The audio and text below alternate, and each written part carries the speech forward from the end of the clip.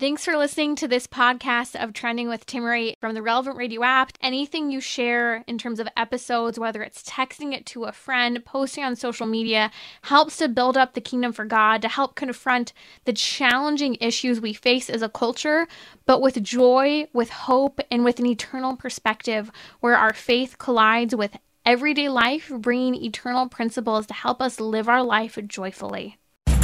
So, what's trending? Bridging your Catholic faith with your everyday life. You're listening to Trending with Timmerie on Relevant Radio.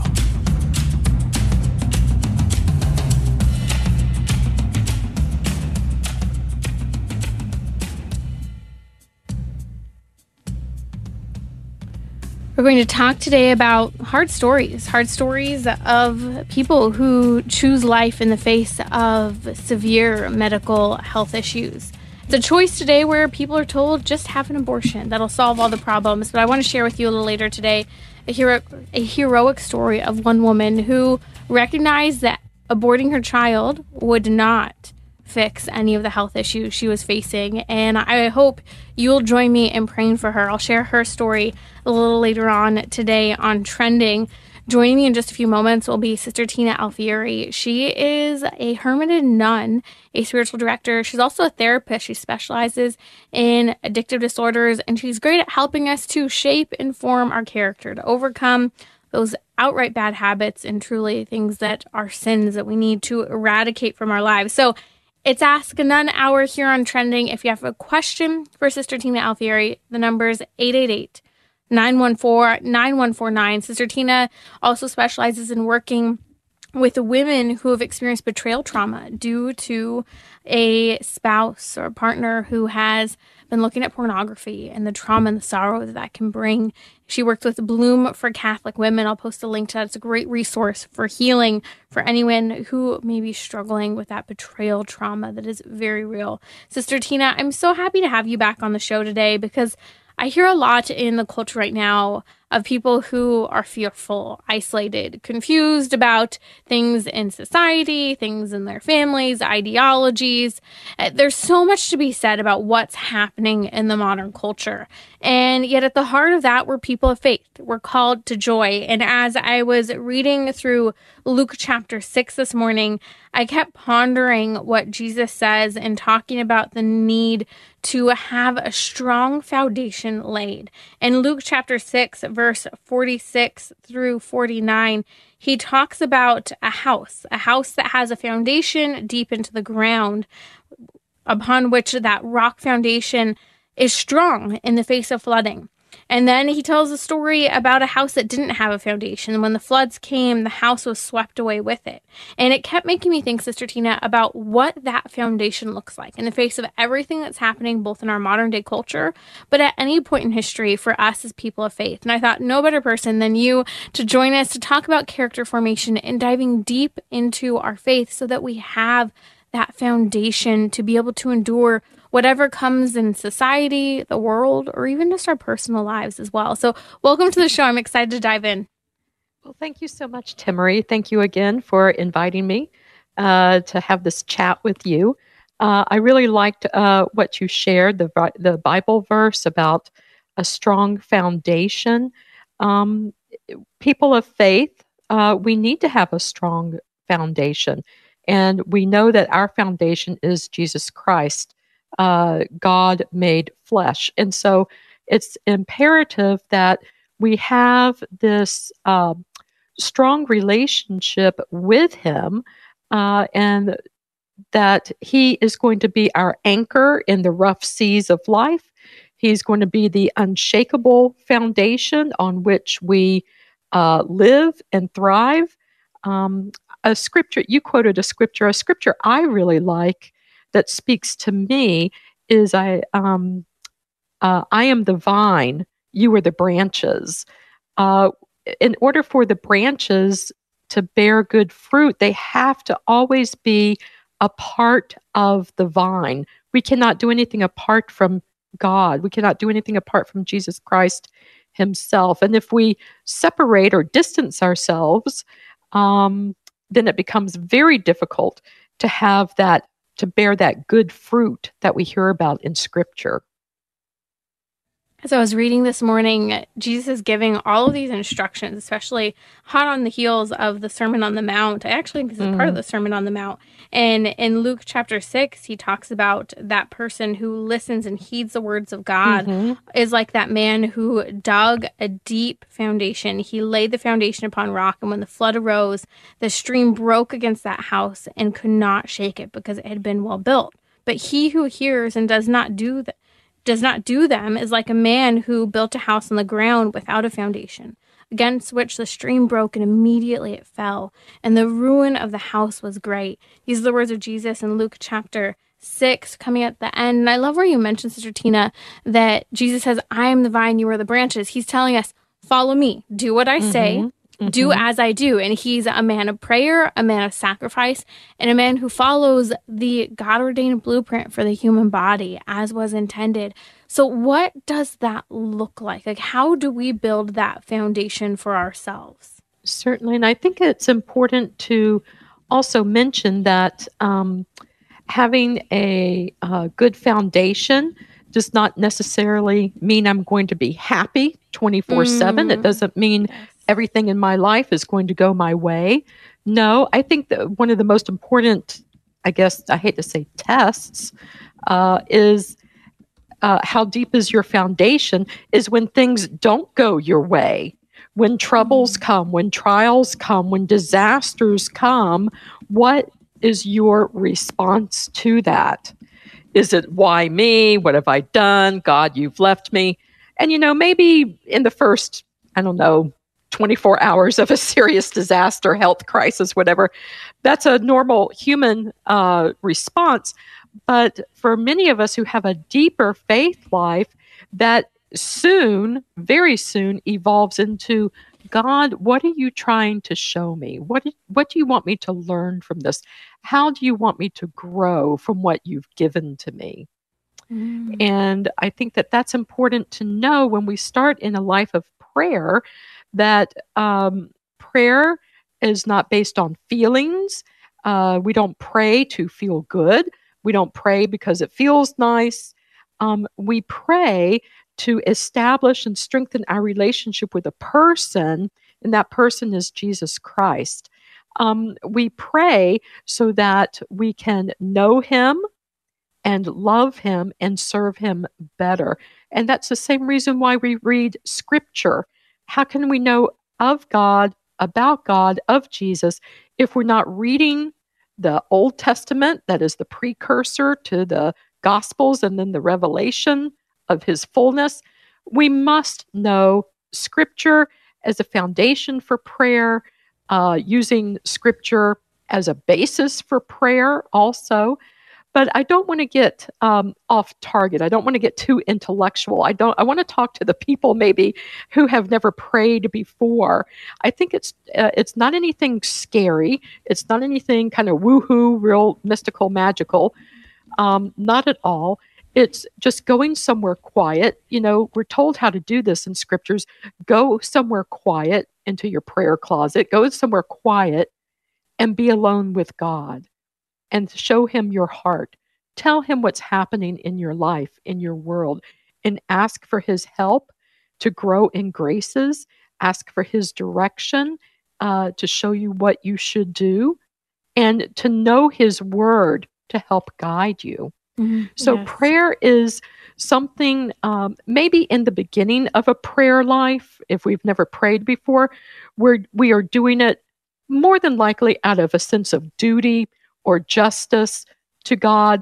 This is something I have to do. This is something I ought to do. This is something I must do. And that's okay. That's a place to start. That's an imperfect desire. But what we hope is through praying and spending time with God, that it becomes more than just duty or justice, but it does become this loving, strengthening relationship. I love that you mentioned prayer as that foundation. And if you're not praying morning and night, what's stopping you? This is the foundation to setting your day up in union with Christ. As you said, Sister Tina, your faith is really proven when you can maintain your faith, that you have that foundation when things get difficult. And you mentioned sacred scripture is at the core of this, that we should be praying and studying, but especially praying with our sacred scripture, receiving the word of God into our minds and hearts, setting the precedents for the day. Every single time I dive into sacred scripture, I try to read a little bit every single morning. It's a punch in the gut. It's a challenge. It's looking at Jesus's way, him pointing to the vision of the Heavenly Father and then seeing it lived out in his own life. It's a constant reminder of the vision God has for our lives, to follow Christ, become little Christ. That's what it means when we're baptized. It's funny, Sister Tina, my middle name is Christian, and I remember as a child, I hated the name. Even kind of going into college, I really just didn't like the middle name. I thought it was a boy's name. And then I realized how wonderful. It's a reminder of our baptism. It's being named after Jesus Christ. That name Christian, as we're all meant to be little Christ. And we have to remember that. I think that we fail to so often realize that to be baptized is to live in the way of Christ, that we are claimed and named by God and born again in him, or reborn, and that through that we have the grace possible to do this, that it's not hard. This is why Jesus says, my burden's easy, my yoke is light, because he's there every step of the way. Yes. And I think, again, for people who might be new to prayer, I know when I'm working with maybe spiritual directees, in the beginning of someone developing a life of prayer, I stress consistency over quantity. So what I mean by that is I'd rather see somebody praying 10 minutes every morning consistently than praying 20 or 30 minutes once a week or once a month.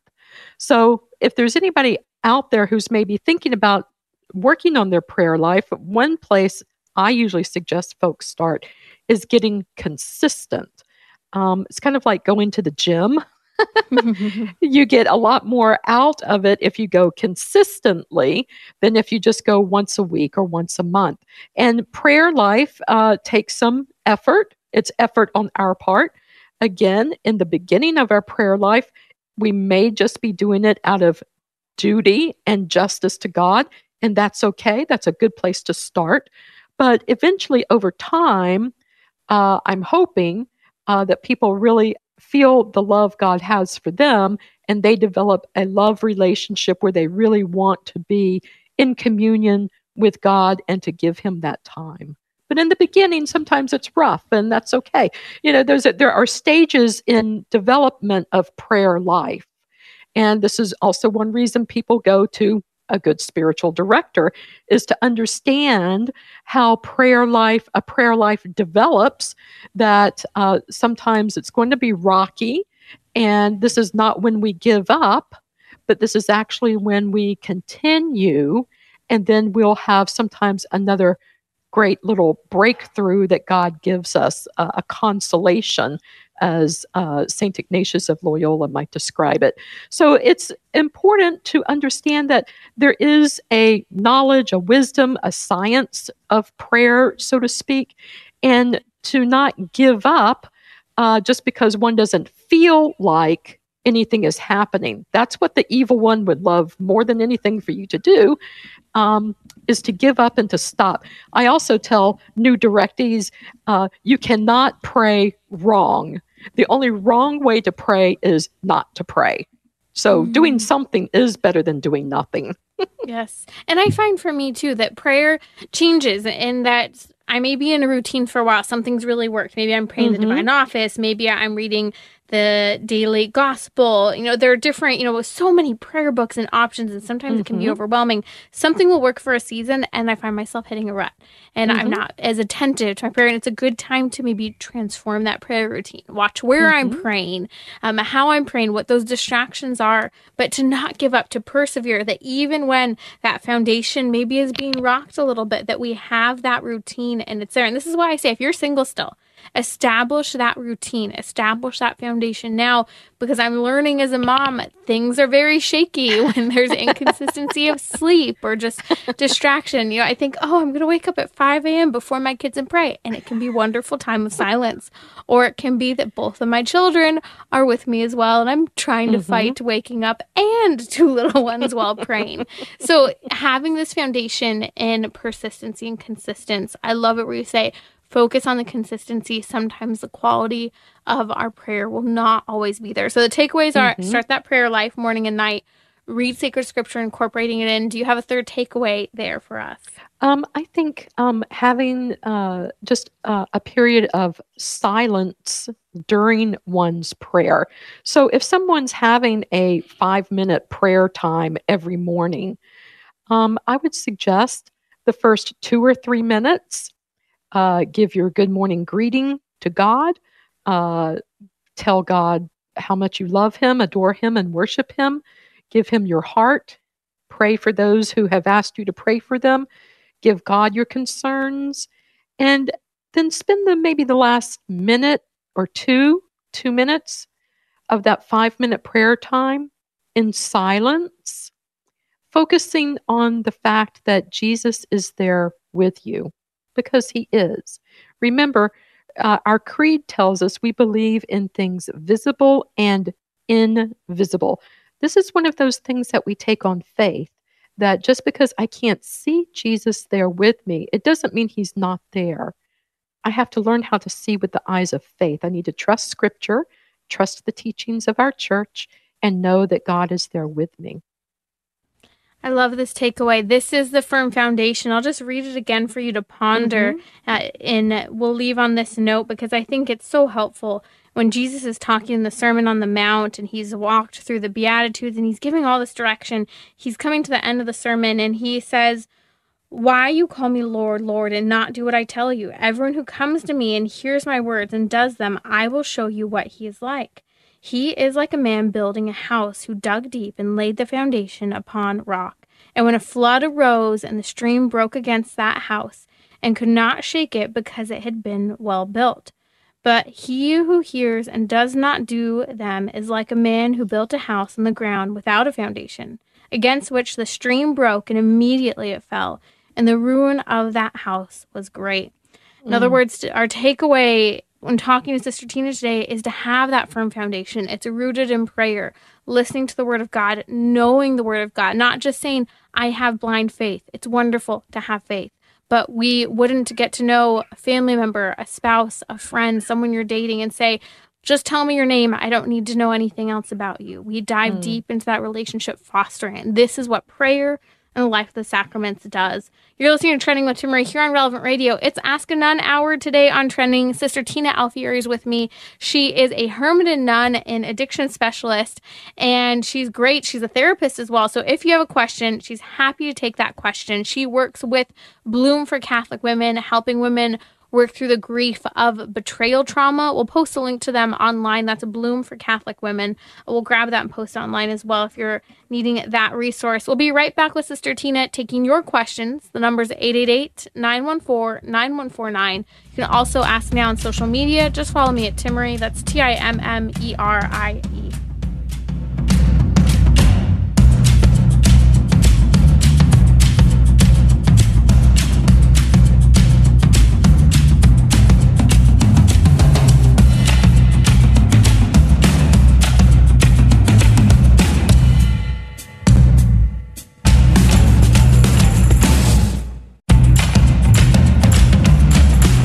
So, what's trending? Bridging your Catholic faith with your everyday life. You're listening to Trending with Timmerie on Relevant Radio and the Relevant Radio app. It's Ask a Nun today on Trending. She is Sister Tina Alfieri, a Hermitage nun, a therapist by professional trade, and she is fantastic in working with addiction, among many other things such as betrayal trauma. So if you have a question for us, Ask a Nun. The number is 888-914-9149. First question to come in here from Jacksonville. How do you pray for teens to stay away from drugs, promiscuity, and alcohol? These are my teenagers. They are 18 and 16 years old. Wonderful question. So that's a very difficult age, of course. There's a lot of the teens, adolescents are trying to break free from the confines of the family. They're trying to become more independent, and sometimes they are ditching or shunning the morals of the family at that time. And this is a developmental stage that some adolescents go through. And so what we have to do is just kind of respect that we know that this may happen. And I believe that prayer, having a deep life of prayer for yourself, setting an example of prayer in the home. And if your children are not wanting to pray, maybe they have stopped attending Mass even, maybe they're not praying at home, you go ahead and you pray. Now, you may not be able to coerce them or get them to join you in prayer, but that doesn't mean you stop your prayer. And I really encourage devotion to Saint Monica, who was the mother of Saint Augustine, who prayed for him for, goodness, 20 plus years for his conversion. I also think that for parents who may have a child of any age, whether that child is an adult or an adolescent, there are 12-step family groups out there, such as Al-Anon and Nar-Anon, which help. They're free, they cost nothing, and it's free support for families and friends of loved ones who are abusing alcohol and drugs. And they help you gain some serenity with your life, whether or not the addict or the alcoholic ever gets sober or not. I know that sounds like a lot, but trust me, your serenity does not depend on someone else's sobriety. That sounds like a really deep dive right now. If you're struggling with family members who are abusing substances or an addiction of any kind, whether it's gambling or pornography or shopping or anything, I'm just here to tell you that you can have serenity regardless of that loved one getting sober or not. And there is free help out there. I love this question, too, how to pray for your teens to stay away from drugs, promiscuity, and alcohol. And I know that she's asking for resources as well. And I'm a huge advocate for trifecta here. Fasting, I think, is important. Fasting, offering for your children. Adoration. I just heard a great story from Father Rocky, actually, today. He told a story about a parent who had adopted 4 children, and at one point, one of the kids was really struggling, living a promiscuous lifestyle, was, kind of interacting with people that she shouldn't have. And he asked... basically, advice was given to them for what to do. And the advice that was received was, take your kids once a week, go to adoration, have your kids sit in the front row before the Blessed Sacrament, adoring our Lord. Everything will be fine. Years later, everything's great. It changed the course of the daughter's life. So there's something about the purity of pondering and praying and being before Jesus Christ.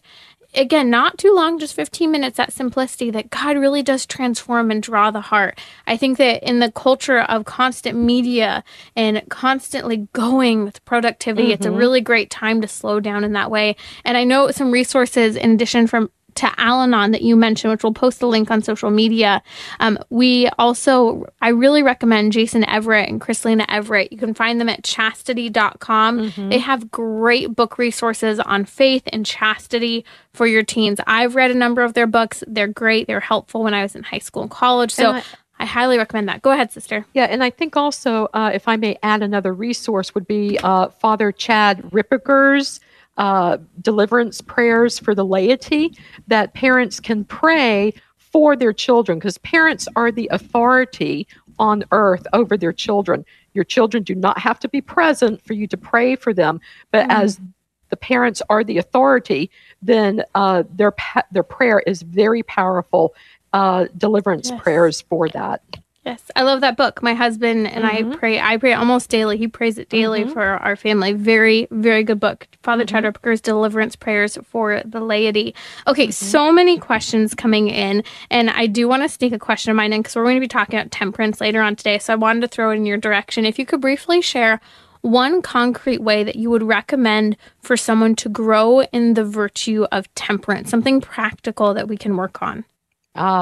Yes. So what I suggest is just doing small things, the way of Saint Therese, small things. Yes.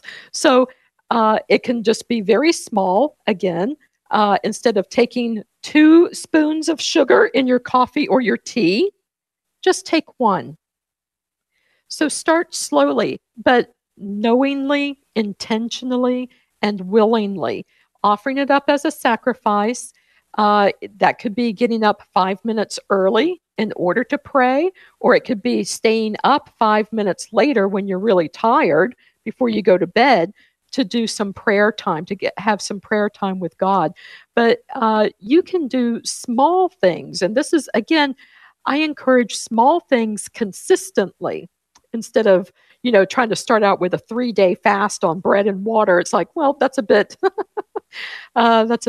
ambitious, I think, for someone who maybe has never fasted before. So let's start with maybe just giving up our favorite meal 1 time a week during the day. So we can start with small things.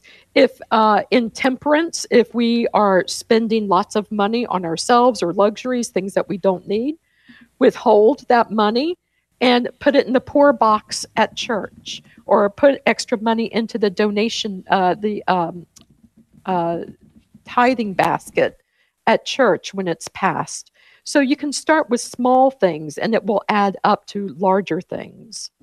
Excellent. I think that's a great concrete way to start working on this virtue, because it's the virtue that truly does moderate all of our desire and behavior. And we'll be talking about temperance a little bit later on today during our Theology of the Body series. Sister Tina, a question on Instagram came in: how to fight depression when we don't have anyone to share anything with or to be with? Oh, wow.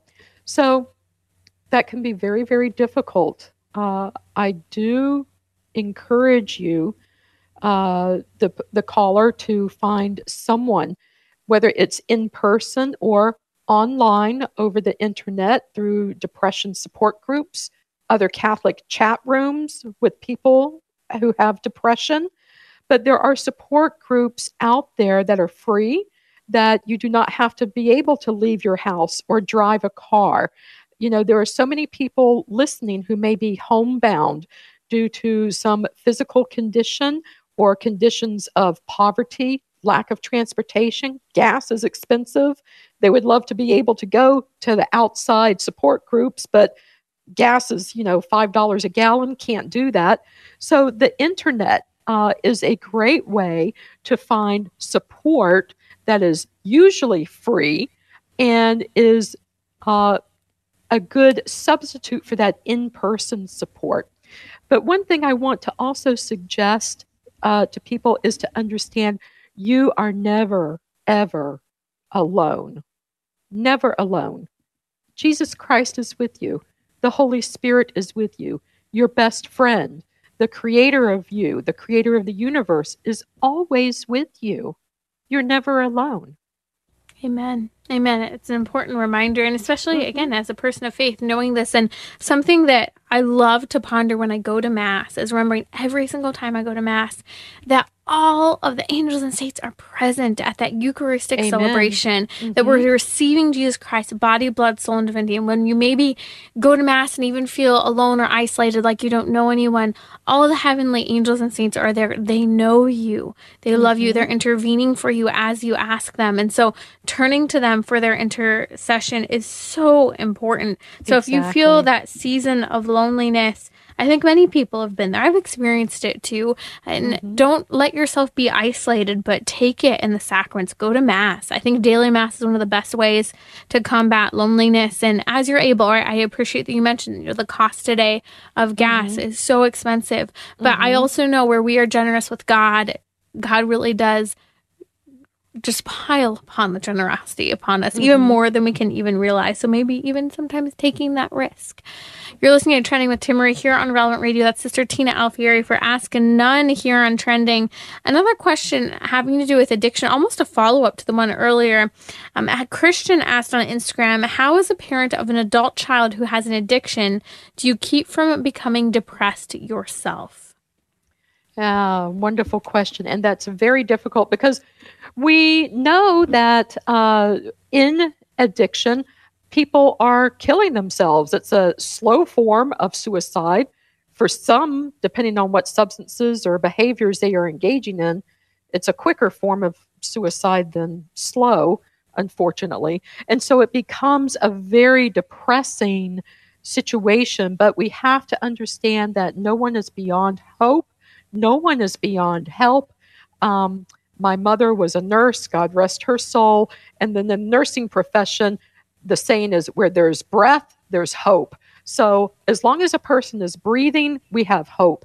And Jesus is our hope. And so we place our hope in Jesus Christ.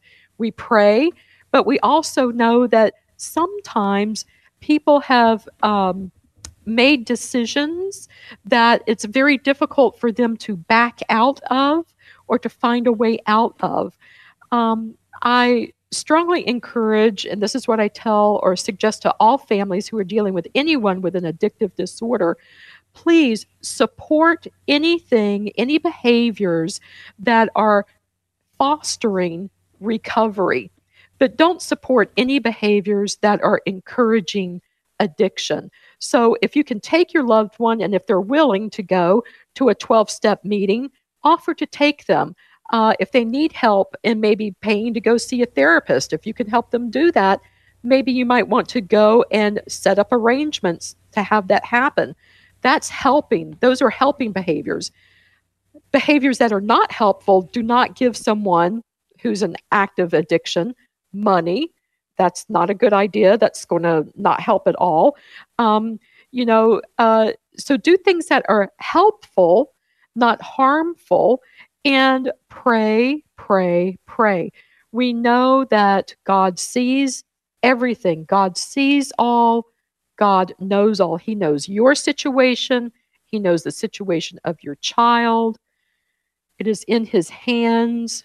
We have to pray. And as the 12-steppers say, let go, let God. There are some things that at the end of the day, we are powerless over, and we have to let it go and turn it over to God. And that's what takes faith.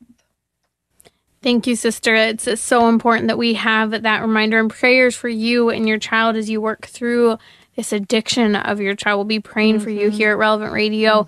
I do want to share, if you want to get in contact with Sister Tina, if you're struggling with betrayal trauma, she works with women at bloomforcatholicwomen.com. That's Bloom for Catholic Women who've experienced betrayal, especially things such as extramarital affairs, cheating, pornography use by a spouse. So please be sure to check out this excellent resource, bloomforcatholicwomen.com. Sister Tina, thank you for everything you are doing. We really appreciate you joining us here on Trending, asking these tough questions or answering these tough questions that people have. You're listening to Trending with Timmerie. We have a mystery on this week's Eucharistic encounter. While St. Jose Maria Escrivá was hearing confession one morning, he heard clanging coming from the main church. The same happened the next day and the next day. What was going on? Find out about the mysterious metal sound at relevantradio.com/encounter. Deepen your love for Christ in the Eucharist. Sign up for this free video series at relevantradio.com/encounter. That's relevantradio.com/encounter. Let's dive into theology of the body. We talked a little bit a moment ago with Sister Tina Alfieri about specifically temperance. I was wondering, how do you grow in temperance? Because this is one of the 4 cardinal virtues. And this is in part what part of the Theology of the Body series is all about today, as we are walking our way through this part of Theology of the Body, where it focuses very, very much so on this idea of freedom. And temperance is in there as necessary for freedom.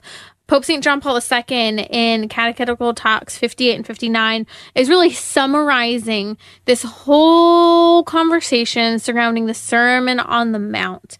And Pope St. John Paul II is talking all about interior freedom and how it's made possible through faith, grace, and obedience. Obedience to the design that God has intended from the dawn of creation for you and I, for human beings. So he has a plan for all of us.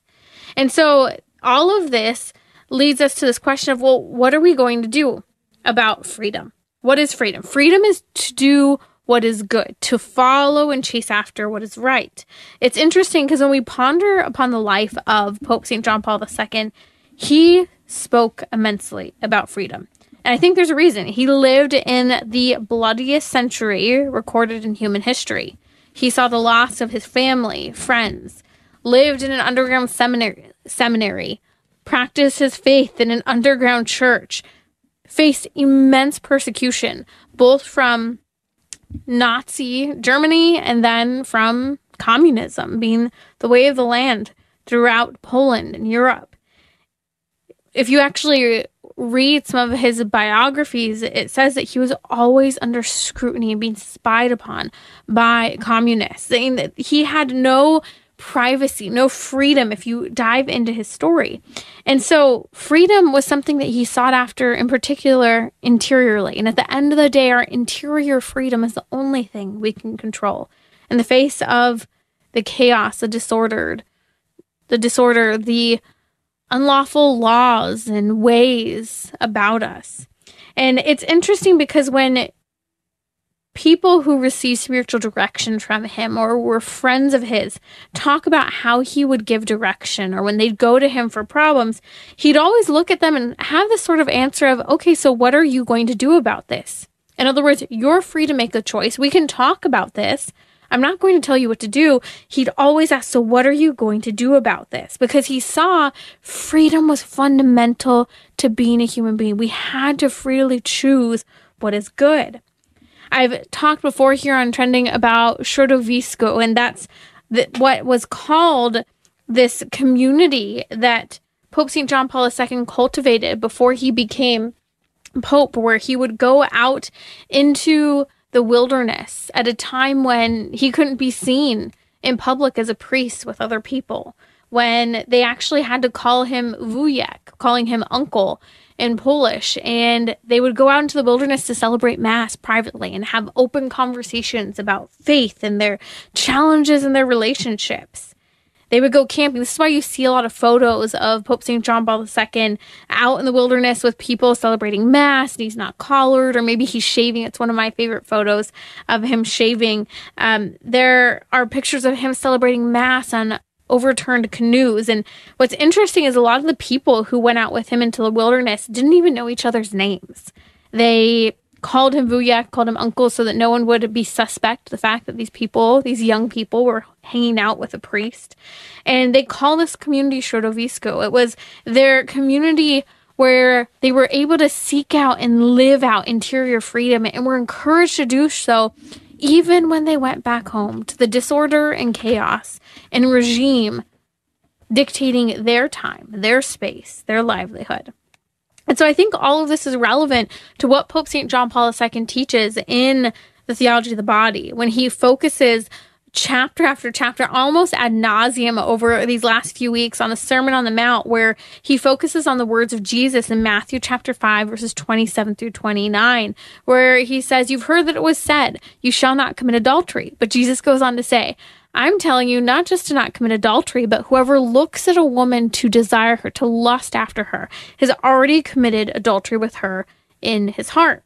Pope St. John Paul II is challenging us to see the relevance of this to not just men, but to women as well. To see the relevance not just of having to do with chastity, but this purity of desire, this inner man. Pope St. John Paul II says the inner man must open himself to the Spirit in order to have an evangelical purity of heart. That goes to say, he goes on to say, in order to find again and realize the value of the body, freed by redemption from the bonds of concupiscence, that we need to come to a self-understanding rooted in the Spirit, to allow that interior freedom to be manifest through the grace of God. And so this is where he goes on to talk about purity in the sense of temperance. So that purity we're seeking after is that cardinal virtue of temperance. That's why I asked Sister Tina earlier, how do you grow in temperance? She said, you start in simple ways. You want 2 scoops of sugar in your tea? Take 1, or coffee. You wake up a few minutes earlier. You stay up a few minutes later to pray. You do the things that you don't feel like doing.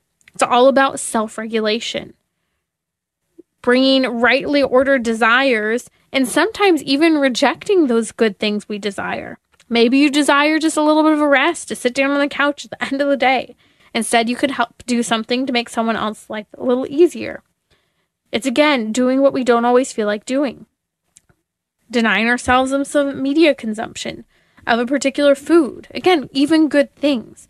It's all about integrity of the body and how this is directly connected to freedom.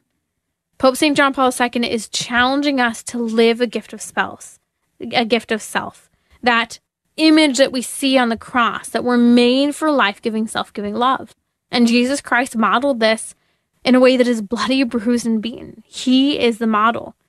We see this in the spousal meaning of the body that we've been discussing as a true anthropology of the human person, that we're made to be a gift, that the reproductive dimension of the body was clear from the dawn of creation as part of the value of human sexuality. And because of this, Pope St. John Paul II is pointing us to be responsible, as Jesus Christ has challenged us in the Sermon on the Mount, for even those mere looks we give toward other people, as our desires, our passions. Pope St. John Paul II in the Theology of the Body, Talk 58, says the satisfaction of the passions is in fact one thing. Quite another is the joy a person finds in possessing himself more fully. What is Pope St. John Paul II saying? Sure, you can feel satisfied when you follow what you desire. However, it's quite another thing. And that other thing is joy when you possess yourself more fully. Because when you have a greater sense of possession, when you're not just following the whims of the culture, the latest technology, binge watching that next episode, but when you have the ability to have a sense of possession and not just following your desire, the desires of others, you're freely able to choose and give. This is the way of living. This is the anthropology that Pope St. John Paul II has been establishing.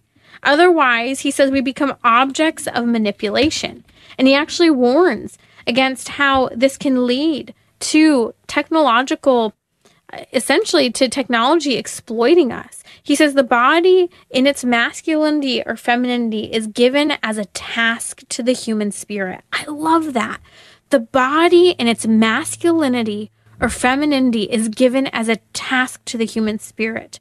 So this is wonderful, but Pope St. John Paul II warns us that as biology, science, psychology, social studies come into play in such a profound way with great advancements, that we can't just allow our lives to be lived on the level of the body, following the social studies, the sciences, because when we leave out, he says, an adequate spiritual meaning of the body, what happens? We become prey to technological exploitation. Look at it. Just because we can, does that mean we should? Look at what contraception has done. It's a form of technology. Screen use, artificial intelligence, abortion. Just because we can medically, biologically, scientifically, in terms of psychology, doesn't mean we should. We have to understand the spiritual component of the body. And this is why Pope St. John Paul II is challenging us now for an authentic, human-centered anthropology. You want to figure out what that is? Look to the cross. It's Jesus Christ, bloody, bruised, and beaten. We have to cultivate this freedom in our lives and in the lives of others. We're continuing our Theology of the Body series here on Trending. Coming up on Friday, we will dive into how the Theology of the Body helps us in understanding the way we look at art, media, and other people's bodies as well. We'll be right back here on Trending. I have an incredible pro-life story to share with you, and I hope you'll join with me in praying for this woman who chose not to have an abortion but is facing dire medical consequences.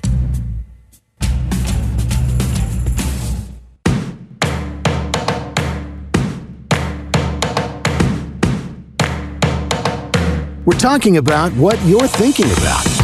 You're listening to Trending with Timmerie on Relevant Radio and the Relevant Radio app. I want to share with you a story of a woman who I just came across today, and I'm sharing it with you for two reasons. One, I hope you'll join me in praying for Trisha Anderson. And two, I want to share just a little bit of her story. She's known as an Instagram influencer. I actually don't really know what she's known as an influencer for exactly, but what I have come across over the last day has been her chronicled story. Her first child was born with cancer. Her second baby was born without a heartbeat, and her third baby was a very late-term miscarriage, and she's pregnant again.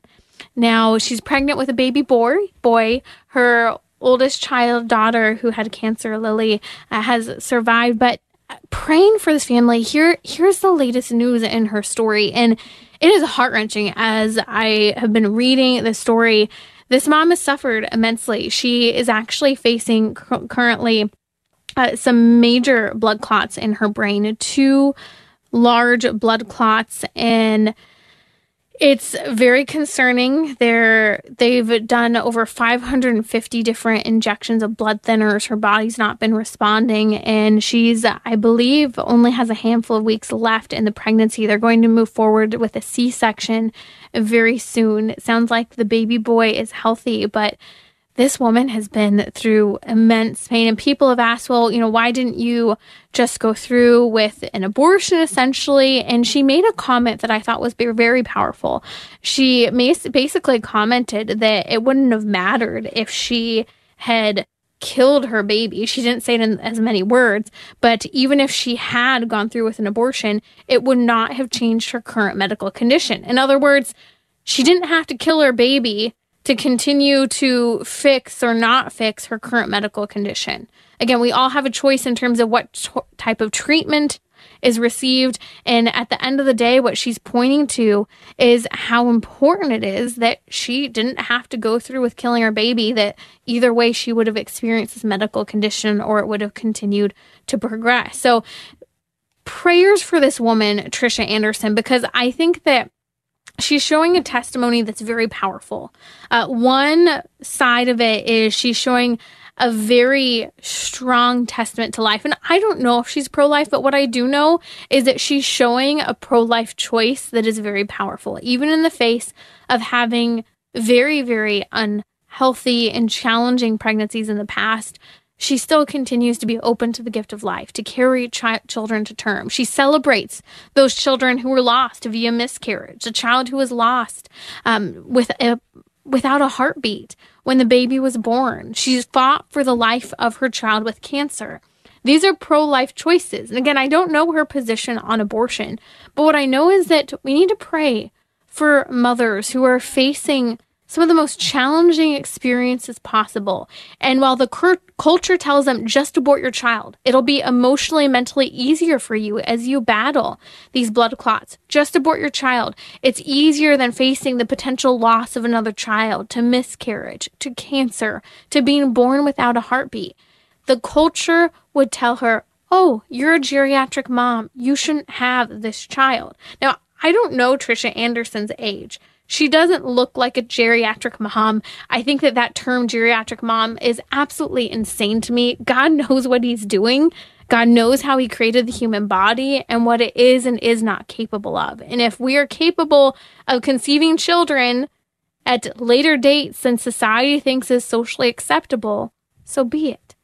Let go of our definition of when someone should and shouldn't have a child. That's the faith-filled perspective. Sarah, Elizabeth, Our Lady, all had children at inopportune times when it comes to age in comparison to what the modern day culture says. But those were miraculous pregnancies. Those were miraculous births. And I hope you'll join me in praying for Trisha Anderson, her daughter Lily, her baby son, who, God willing, will be born any moment or day now, and for healing for her from these severe blood clots that could lead to taking her life. She's fought for the lives of her children. Her and her husband, Josh, have shared their story openly, the challenge of parenting that everyone, I think, experiences in very radical and different ways. But this story is one that is profoundly pro-life. And what's frightening is that legal abortion is pushed in every single state in this country. Legal abortion is allowed for the sake of the life of the mother, but there is no medical condition in which killing a baby saves a mom's life. And this is why Trisha Anderson didn't have an abortion. She even made the comment, had I had an abortion, basically, and I'm paraphrasing her words, I still would have had this blood clotting disorder. I wouldn't have fixed it, wouldn't have changed it in this situation. So please, I'm asking you to join me in praying for Trisha Anderson, to pray for her husband, Josh, her daughter, Lily, and her fourth baby who's on the way. May God grant them the gift of this child born and held in their arms, and may he heal her of these 2 blood clots. I appreciate these stories because they're encouraging.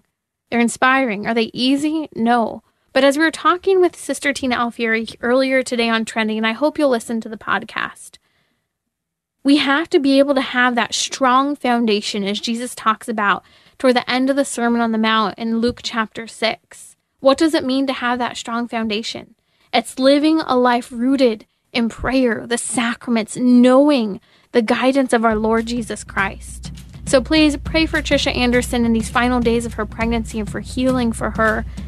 And if you can, join us tonight on the Family Rosary Across America. Coming up in just a moment, Patrick Madrid will be joining Father Rocky to pray the Family Rosary across America.